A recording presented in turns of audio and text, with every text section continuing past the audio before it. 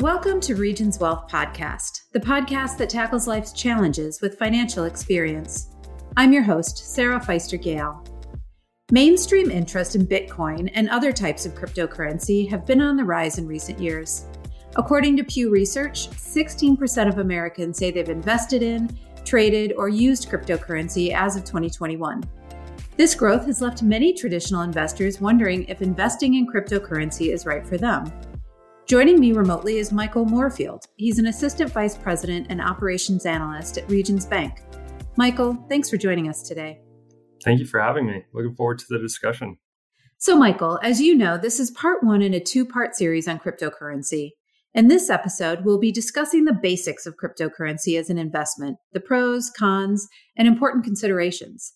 We've taken some frequently asked questions and developed a character who needs your help. Let's listen.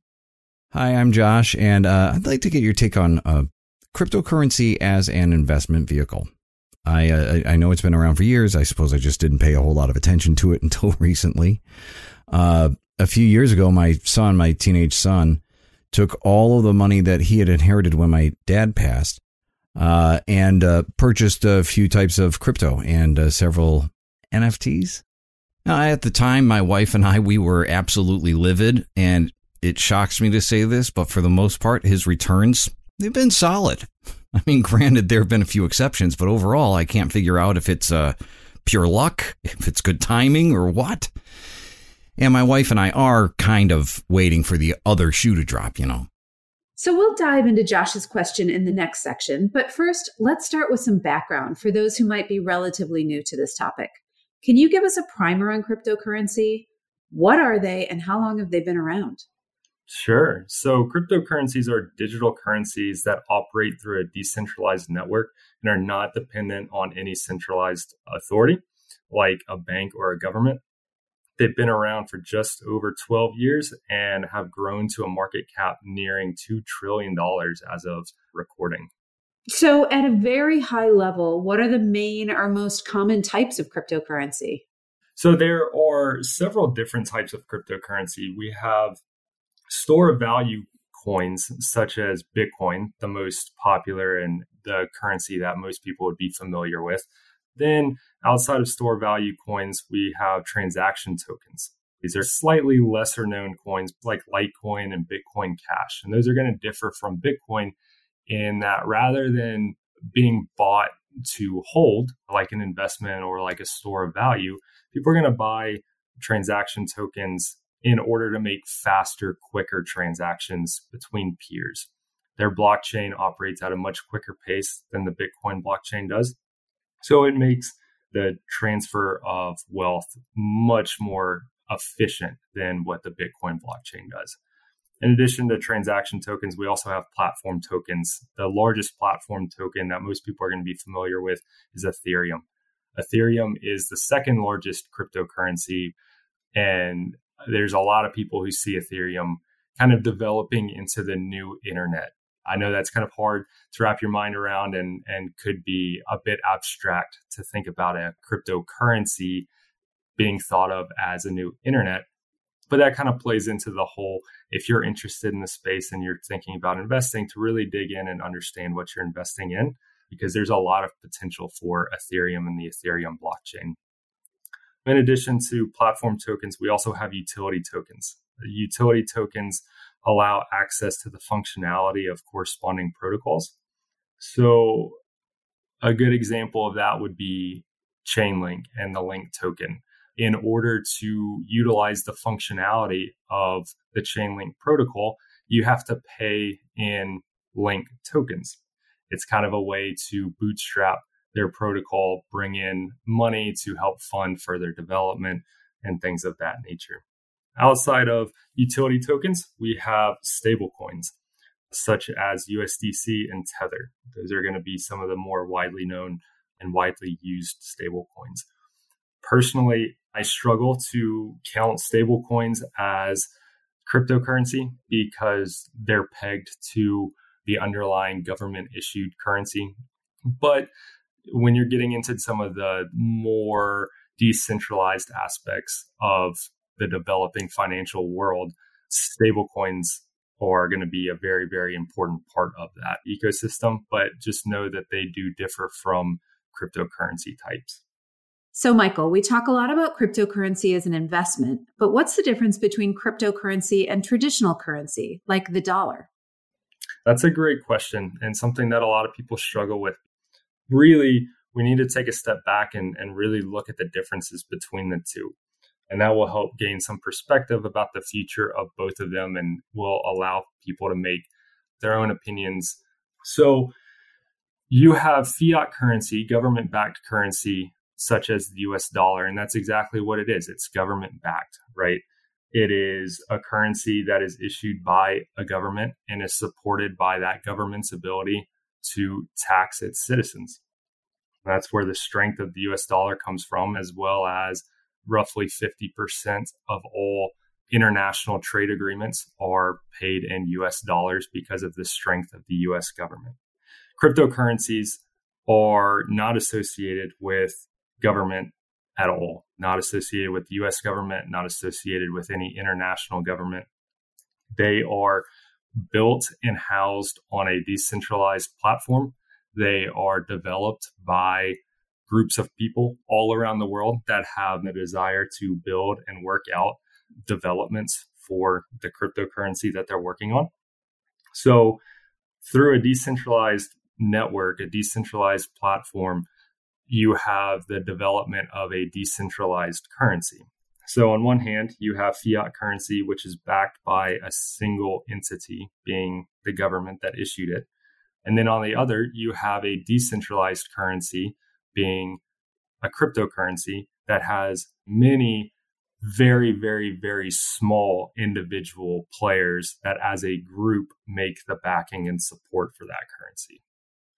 So at some point, do you think we'll be able to use Bitcoin or another cryptocurrency as a day-to-day currency? Absolutely. And ultimately, that comes down to merchants just desiring to receive Bitcoin, right? We haven't reached that point just yet because there's still a lot of uncertainty. They want the consistency that traditional finance has offered.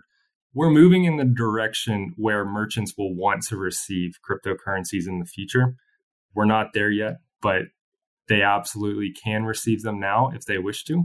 Talking about Bitcoin as legal tender, El Salvador decided to go ahead and approve Bitcoin as legal tender. So now El Salvador has two currencies as legal tender, the United States dollar and Bitcoin. There's been significant adoption of Bitcoin and Bitcoin payments in El Salvador.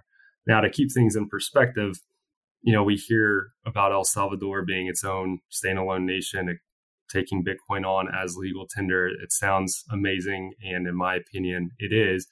But for perspective, El Salvador's GDP is about a fifth of that of the state of Mississippi, which is one of the lowest GDPs in the United States. So it's a great headline. It is a move in the direction towards Bitcoin as currency. However, still a long way to go for true adoption.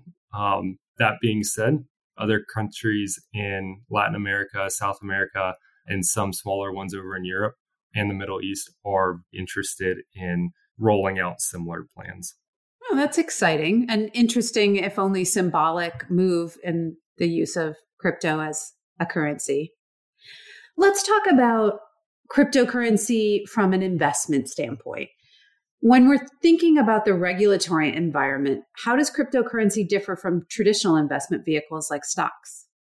Sure. So stocks are going to be regulated by the SEC, and futures contracts, similar to option contracts, are going to be regulated by the CFTC. Right now, no regulatory body and nobody in government really at this point knows who has jurisdiction over cryptocurrencies. Both the SEC and the CFTC are both jockeying for jurisdiction. So right now it's kind of an arms race between the two as to, who gets to regulate Bitcoin. But what's unfortunate is that this uncertainty about how it's regulated and who is regulating it has led to a lot of confusion, misunderstanding, and it puts cryptocurrencies into a gray area as to how it's going to be regulated moving forward, right? If anything, asset markets, they don't like uncertainty. And right now it's very uncertain as to how they're going to be regulated and even who is going to regulate them in the future. We're waiting on the executive order that the Biden administration issued a few months ago to receive the comments back from other government agencies looking into environmental impact, financial innovation studies, how it could be used here in the United States, how it's being used overseas, how it's being used in El Salvador. And once all those comments come back, the Biden administration and the Treasury will review them and start to put together a more unified, structured regulatory response to how cryptocurrencies are going to be regulated in the future. So I think everybody in the space is looking forward to that. There might be a bit of anxiety there, but definitely looking forward to having some solidified guidance as to what this space can look like, what it should look like, and what it will look like based on how regulators understand it now and expect it to develop into the future. So it sounds like regulations are inevitable. It's just unclear what the time frame will be, right? Absolutely.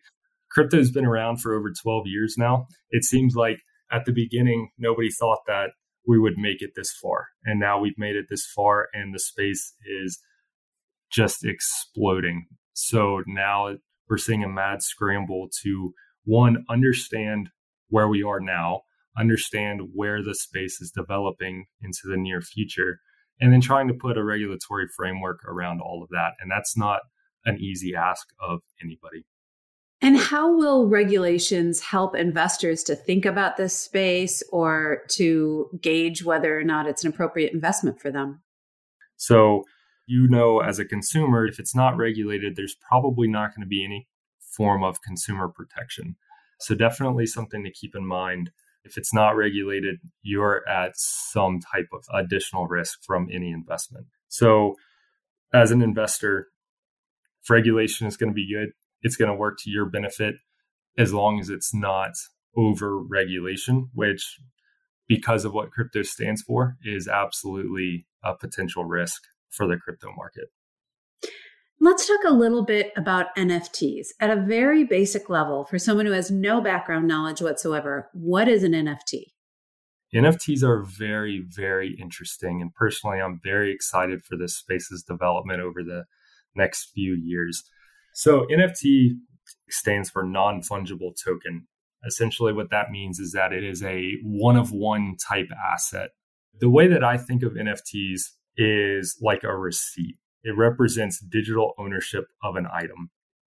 So when you buy something, you receive this token that says you own this specific item. So you can tokenize a painting if you wanted to, and you could throw that painting onto the blockchain and create a token. It's called tokenization. And that token represents ownership of that real life painting. So if I own that painting and I want to sell it to somebody down the street, or somebody comes to my auction to buy my painting, I could hand them the painting, but the receipt that they would receive for it would be that token on the blockchain that would then get passed to their wallet. So if anybody ever asked who owns that painting, they could look on the blockchain and see that that person holds that token. So they're the rightful owner of that painting. That way, if that painting were ever stolen, that token would never be moved. They could look into your wallet and see that you actually are the true owner because you still hold the ownership token.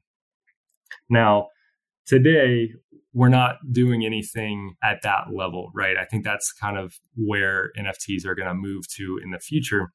Right now, I see the NFT market very, very similar to the baseball card market, just ultra high valuations for suspect art, I guess you could say. I know art is in the eye of the beholder, but that's going to be to the individual investor to determine if that value is actually there or not.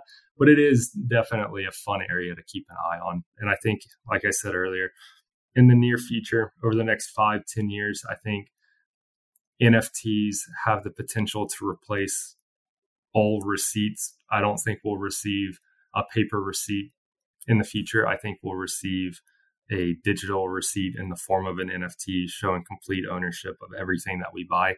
So it's something to keep an eye on. I always think of NFTs as an investment vehicle, but based on what you've just said, it sounds like there's real potential in the technology itself. That's fascinating. I know we've already covered a lot of ground, but let's pause here and listen to a bit more of Josh's question. So I'd like to get your take as a professional. So as my wife and I definitely won't be going all in on something like NFTs, I am curious about adding cryptocurrency to our portfolio. Now, obviously, from a risk tolerance standpoint, my son is in a very, very, very different place than we are. While we have a moderate risk appetite, we can withstand some loss without jeopardizing any of our long-term goals. I know you probably can't get into the specific recommendations or anything like that. So I guess my question is this. Is cryptocurrency something that you're seeing more serious investors add to their portfolio? And if so, what factors should I be considering before taking that leap? And are there any tax implications that I should be aware of? So that's a lot of questions. Michael, in your day-to-day work, are you seeing more interest in cryptocurrency from serious investors? And how does cryptocurrency fit into a traditional portfolio?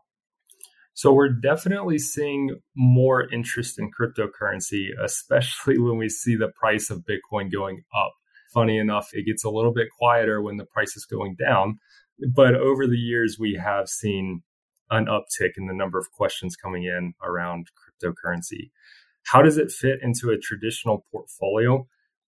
It only fits into a portfolio that is willing to take on maximum amount of risk.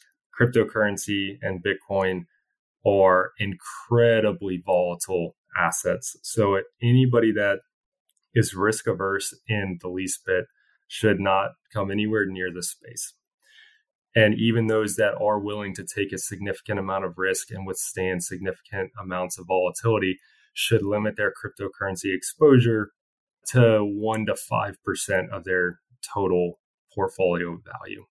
Is that true of all cryptocurrencies, or are there certain types of cryptocurrency that might be better suited for someone with a slightly lower level of risk tolerance?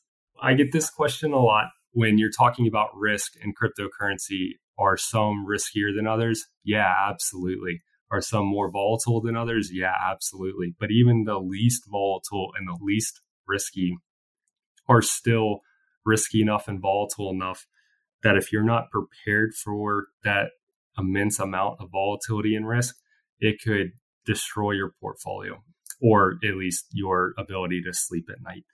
So, understand what you're investing in before you invest in it. Know why you're investing in it before you're investing in it.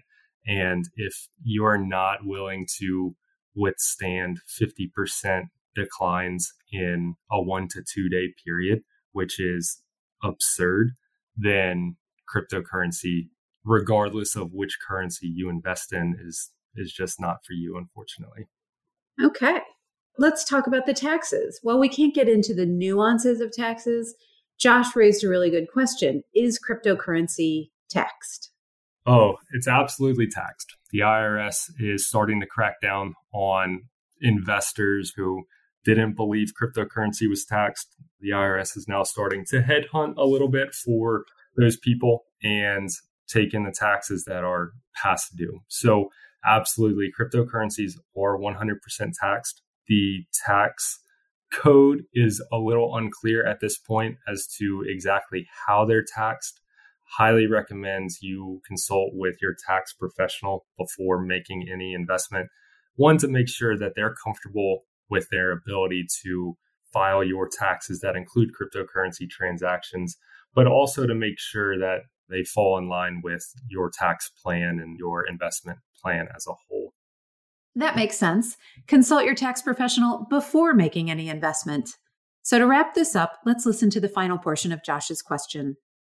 Also, the buying process is a bit mystifying to me. Admittedly, I'm not very tech savvy. I'm not that guy. So let's say I wanted to purchase some, Bitcoin. How do I get started? Also, I've been hearing a lot about cryptocurrency scams. How common are they? What precautionary measures should I take before I invest in anything? So, Michael, if someone like Josh decides they'd like to invest in cryptocurrency, what's the step-by-step process? How do they go about purchasing it? So the first step is to find an exchange. And I believe there are roughly 600 exchanges worldwide. So there are plenty of options for any investor. It's really up to the investor to find the exchange that works best for them. So find the more common ones in your country.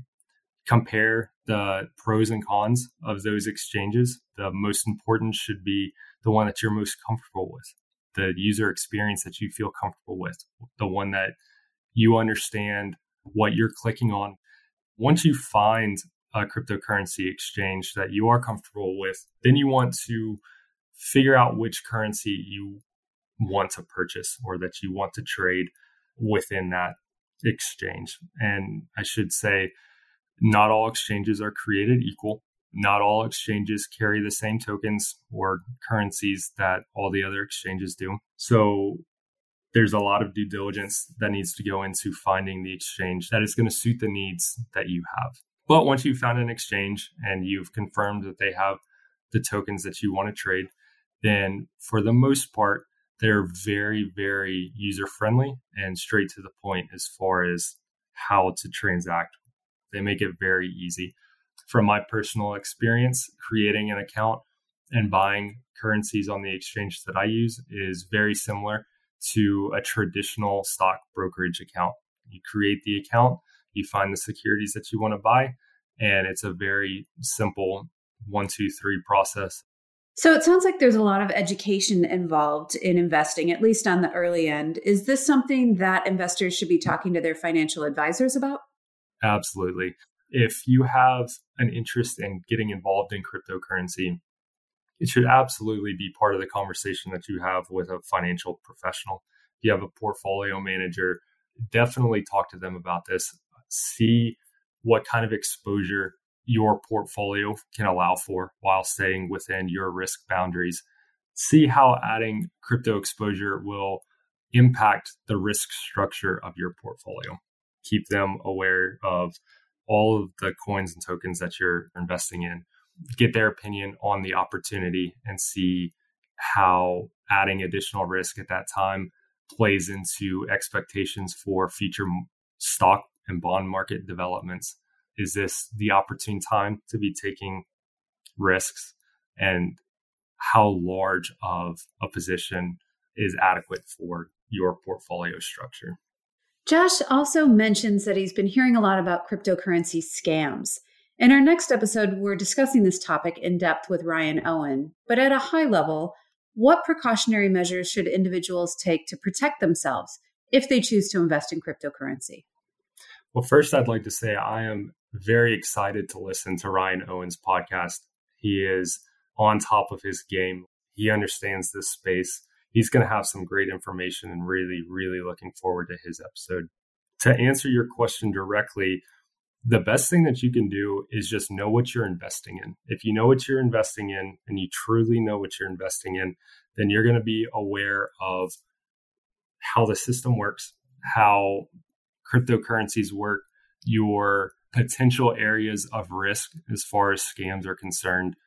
You know, if you don't know what you're doing, if you don't know what you're investing in, you're probably going to have some blind spots as to potential risks and potential scams. So it all comes down to just knowing what you're investing in, truly understanding the space, and not just gambling. Excellent. Excellent. That's interesting perspective.